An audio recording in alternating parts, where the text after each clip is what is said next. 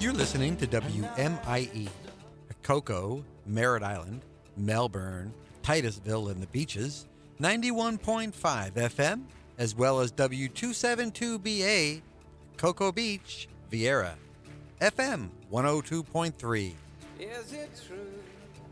You have tuned in to the Make Your Day Count broadcast with Pastor Errol Beckford, Senior Pastor of Celebration Tabernacle Church, President of Celebration Marketplace Ministries, and author of Make Life Work in a Fast-Paced World. And here's Pastor Beckford. Good morning, good afternoon, and good evening. Make your day count. This is the day the Lord has made. And we will rejoice and be glad in it. This day. When? This fabulous Friday. Friday. Fun Friday. Friday's a great day. Another great day. Another great day. Another great morning. Another great afternoon. And another great evening.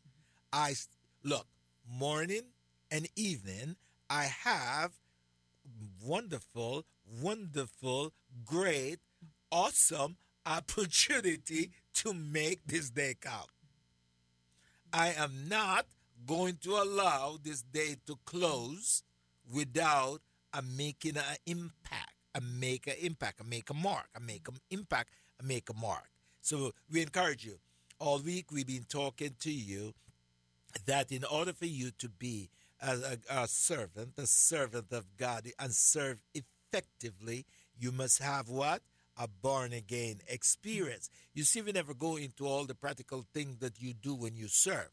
The key, the foundation that service should comes off is a born-again experience.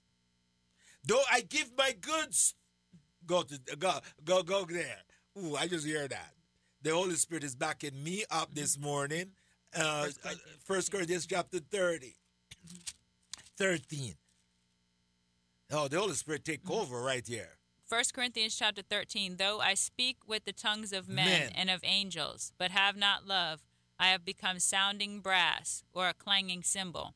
And though I have the gift of prophecy and understand all mysteries and all knowledge, and though I have all faith so that I could remove mountains, but have not love, I am nothing. And though I bestow all my goods to feed the poor, and though I give my body to be burned, but have not love, it profits me nothing. That's right.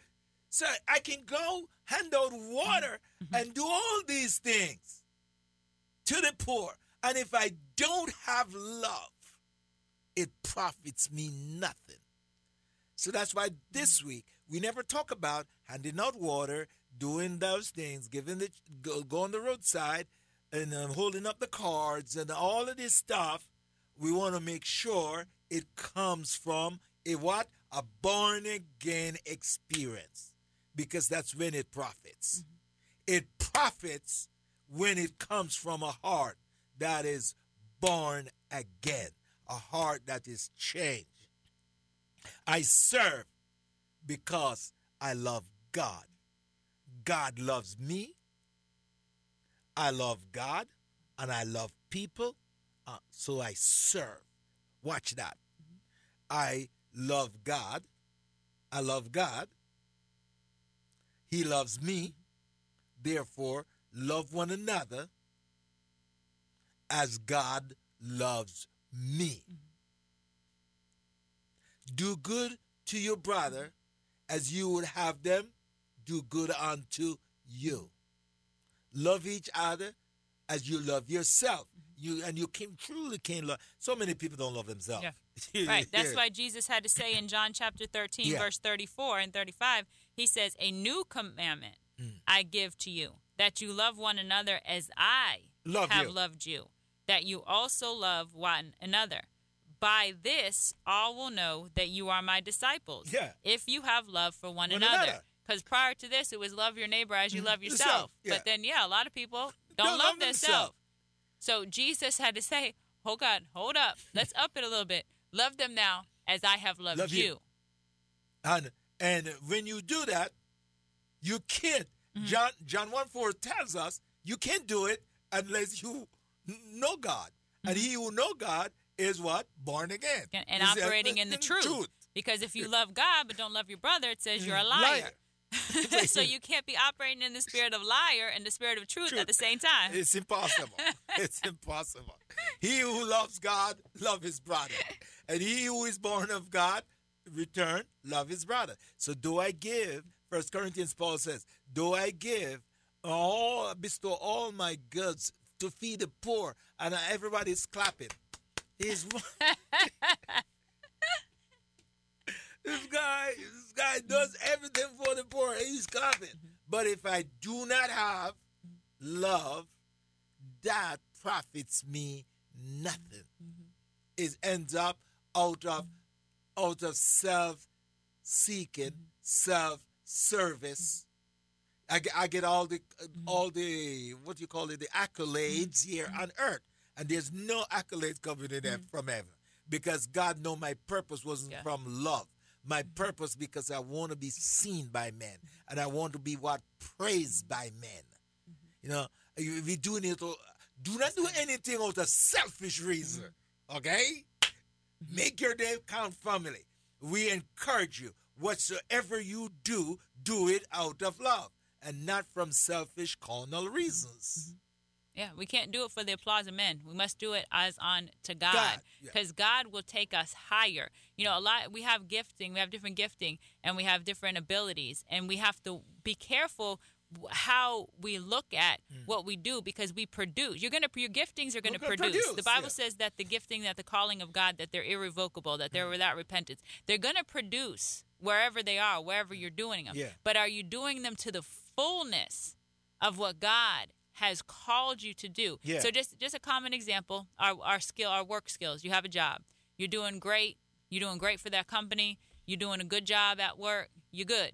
Now, but what if God was calling you to take those same skills that are causing you to perform well on your job, and to use those same skills now, not just for that employer's benefit, but now to launch effective now, I don't want to say ministry, because then people are going to think of church. Yeah.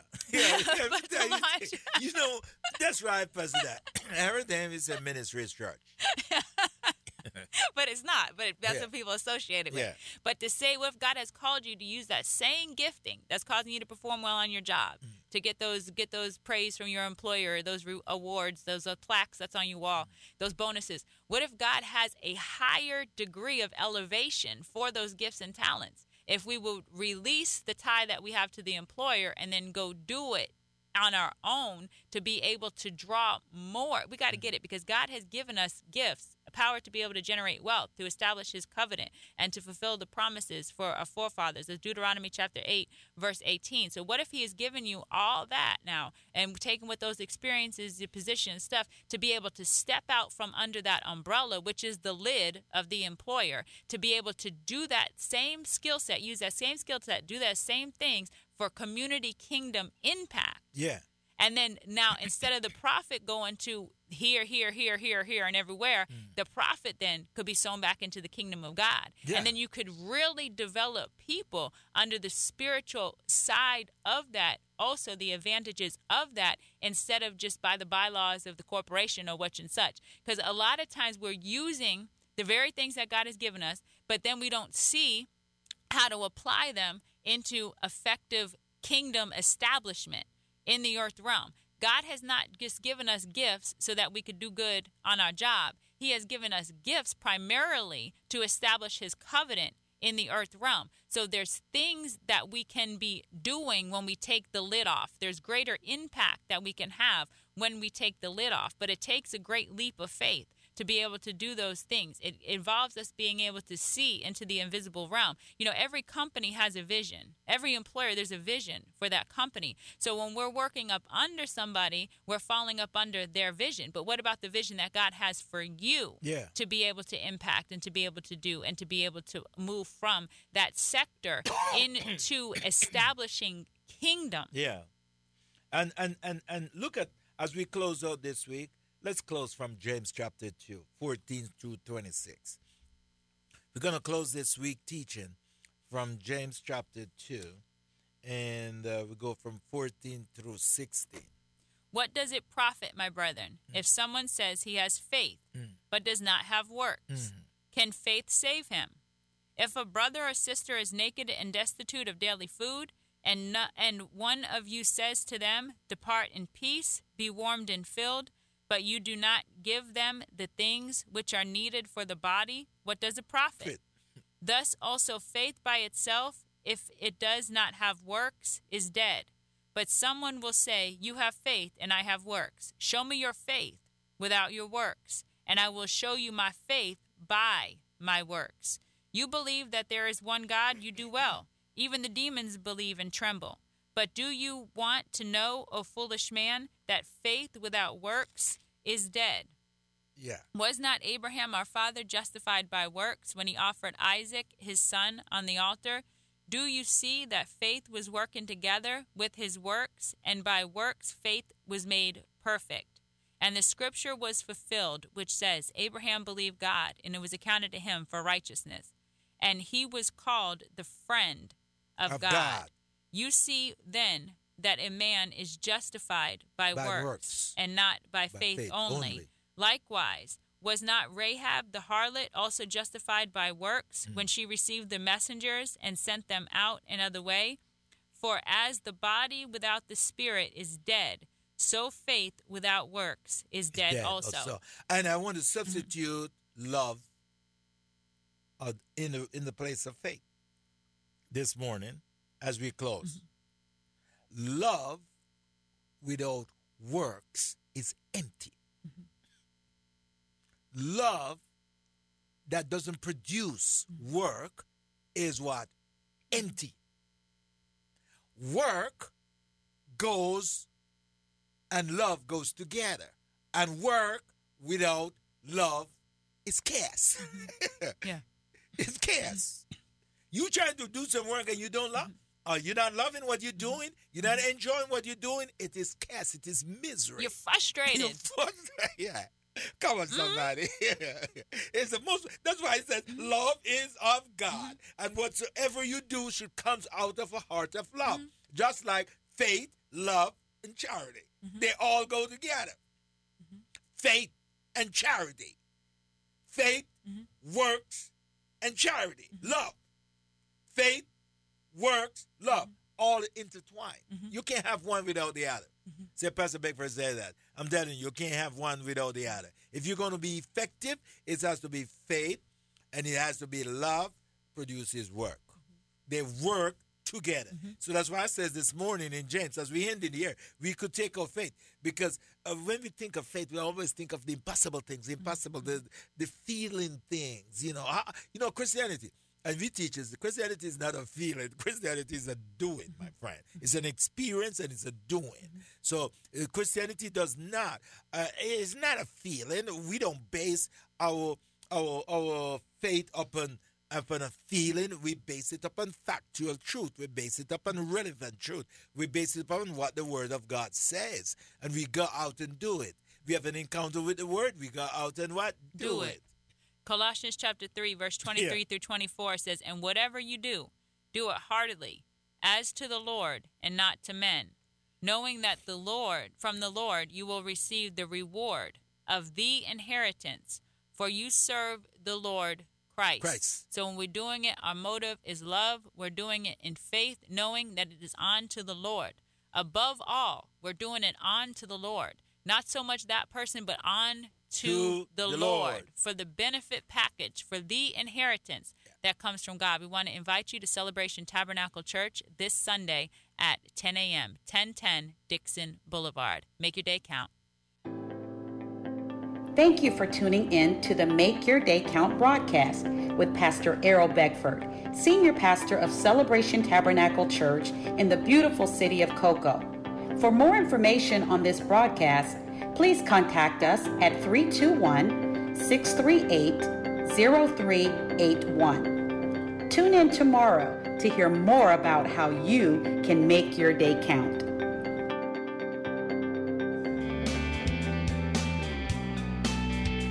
And your radios are tuned in to W272BA, 102.3 FM and 91.5 FM, WMIE. You are listening to the Morning Breath Podcast,